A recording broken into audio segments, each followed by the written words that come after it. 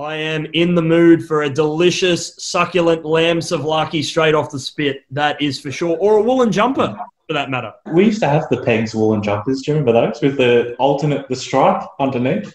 We did, Maxie. We did. That is such a cool idea. You flip it inside out and you have your away Guernsey. Like, I mean, how clever is that? I reckon I might have one. Maxie has delivered. Maxie, can you put it on for us? I want to see. I don't think it'd fit these days, mate. No, the muscles have gotten too big on you, mate, I think. I don't think it's the muscles. I think it's the length and the...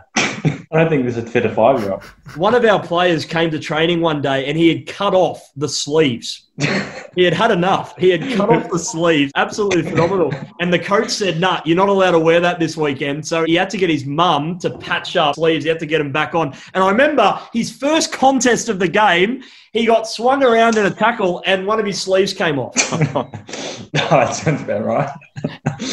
Oh, very good. Well, that is my footy memory. And thank you, Maxie, for providing the woolen jumper indeed. I wonder if that was from the same sheep. I guess we'll have to ask the farmer.